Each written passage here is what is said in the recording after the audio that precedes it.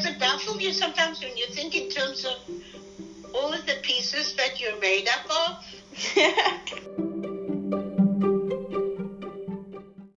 That was my grandmother asking me to ponder my mixed identity, something that I don't do very often. I'm from the US, and the US loves putting labels and categories on our identities, so even though I'm mixed with a lot of different cultures and races, I can choose to keep confined to my box, label myself Black, and spare myself the explaining of why I don't look like half of my family.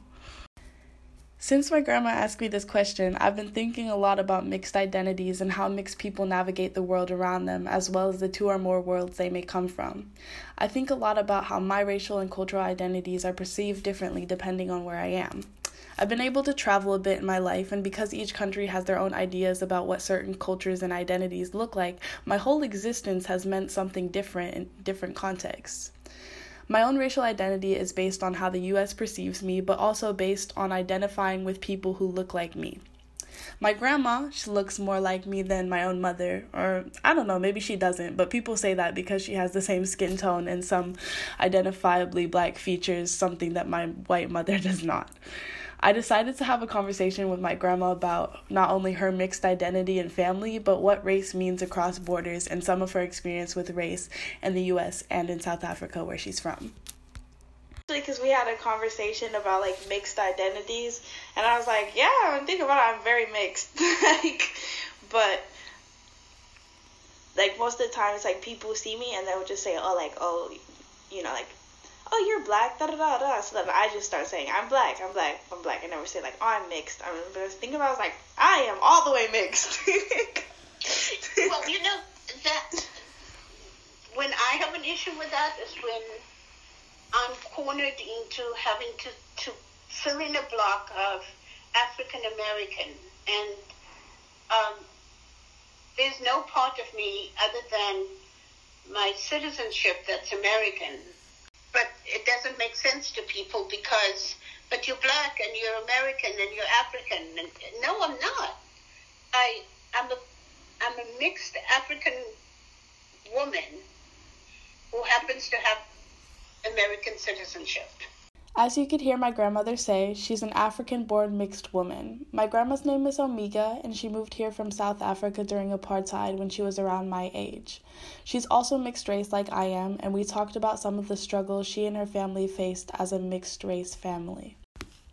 Because I'm most familiar with racial identity in the US, I wanted to ask more about race and the difference in perception of mixed identities in the US compared to in South Africa. I just want to hear more about like race and like how y'all were perceived back in South Africa and then here.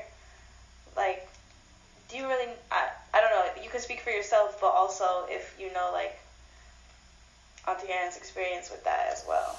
Like, do you think it's easier here or?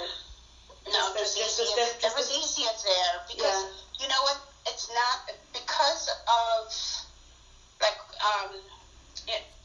when the British and the Dutch came to South Africa and they started intermingling with the so-called natives and the colored race of the Khoisan, which is where we came from, the mixed race started. It's not unusual because of that history. It's not unusual in South Africa to have, let's say if there's a family of 6, to have 4 of the family be really light-skinned and to have 2 that are darker skinned or that show the mixed race. And so it was just accepted in South Africa. You know, when Auntie Anne was born, she had this strawberry blonde hair and of course her light colored eyes, and then there were the rest of us in different shades. But because that was fairly common in South Africa, it was never questioned. People, for whatever reason, when we came to the U.S., it was a very difficult concept for people to accept. And as a matter of fact, Auntie Anne Auntie Anne's in-laws, I learned after her divorce. After Auntie Anne got divorced, she finally shared with me some of the really abusive things that this family, her in-laws who were white, had said, because they didn't believe that she was our birth sister. And so they would say things to her like she was adopted, she couldn't have been our sister. The same mother-in-law who used to say that to her had a black cat that she named Nigger. Oh my God. And that's how, and Auntie Anne never spoke up. She was always one to just kind of take the abuse and go in another room and cry and feel sorry for herself. We talk more about race struggles in the U.S. and the division in the Black community, like light skin versus dark skin and good hair versus bad hair, and how having a family where each sibling looks different, some with dark complexions and some being white passing, was a hard transition for her family. She said that in South Africa it was recognized that they were siblings and there was never need to prove racial identity, it could simply be stated. And at first I was thinking that it sounded like a very strict perception of the U.S. culture around race, but then she told me a story about a classmate back in South Africa that was able to become white, and I realized the history of race is very different in South Africa than in the U.S. where we have the one-drop rule. You know how I said to you that in some families there would be like 3 dark and 2 that look white, or 1 dark and 1... One of my first boyfriends, his name was Peter. Peter looked like your average white boy. He had blonde hair, blue eyes, fair-skinned. His whole family looked like that, except the youngest daughter. When his baby sister was born, she was born with my coloring, and you know, her hair was nappy, and so the family, the father, interestingly enough, his job, his business was, he was an herbalist, and so his clientele were all Native Africans who would travel to our area to come and buy his herbs. And at some point he decided that he had the opportunity to do something bigger, but he had to take on a white identity and give up his colored identity. And it was that easy. You could just go to the court and say, you know, I wish to be white, and then if you had some people who could say, yes, you have a white persona, then you could get your identity changed. And so his family, he had that ready for his entire family, except his baby daughter couldn't get her identity changed to white because of her skin coloring and her hair texture. So the family, in order to move up socially, all got their race identity changed to white. One sister decided she wasn't going to do that so she could take care of her baby sister. So these 2 sisters, the older sister adopted her baby sister, and they lived as mother and daughter, and the rest of the family moved to a white area and got a white identity.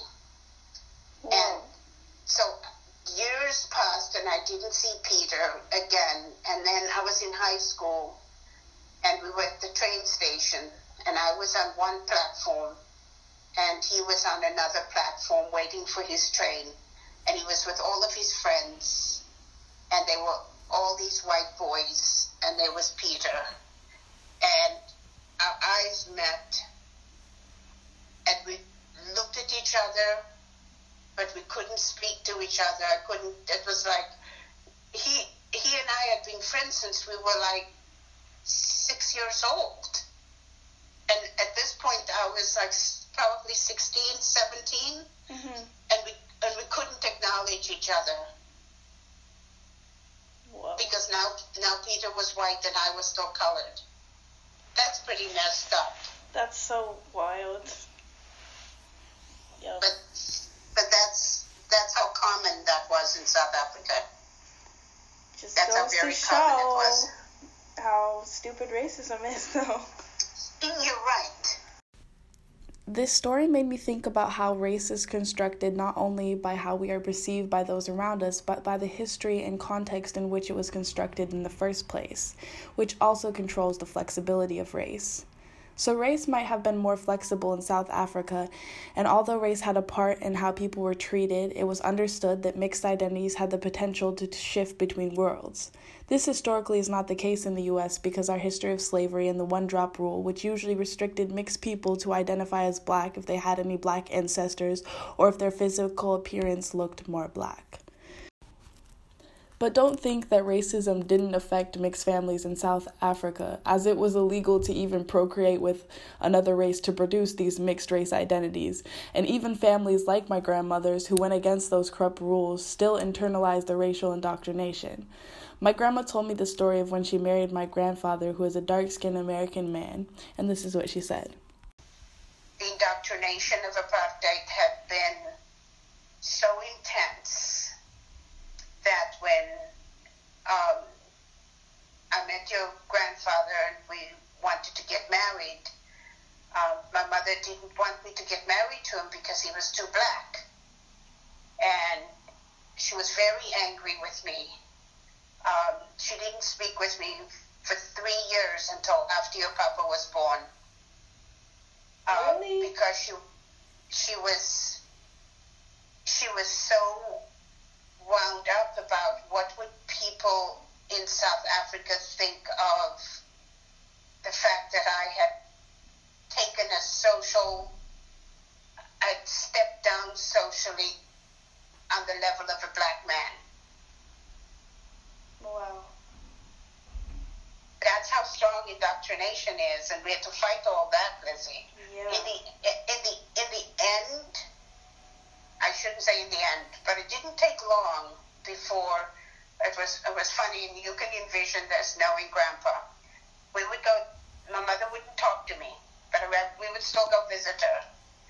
And we would go to visit her, and she would ignore me, and she would ignore Grandpa.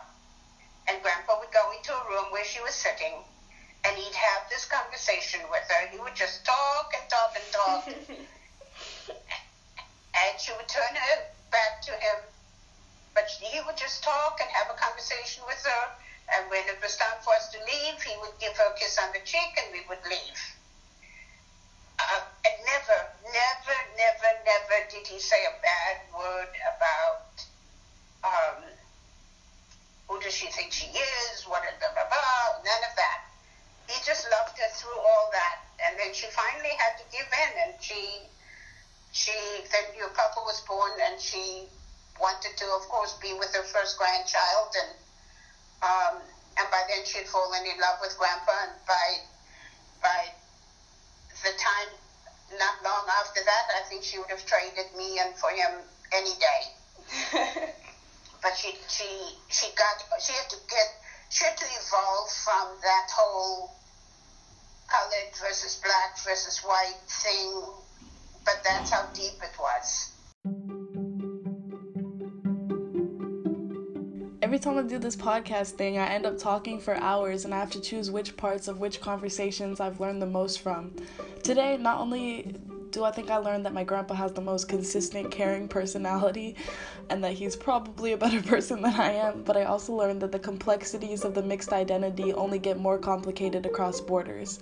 Every country has a different history with race, which makes our present experience with race differ depending on where we are. We have to listen to narratives like these to understand the people of our world and the struggles they face, so we can unteach things like racism and colorism, because sadly it seems like these are universal issues.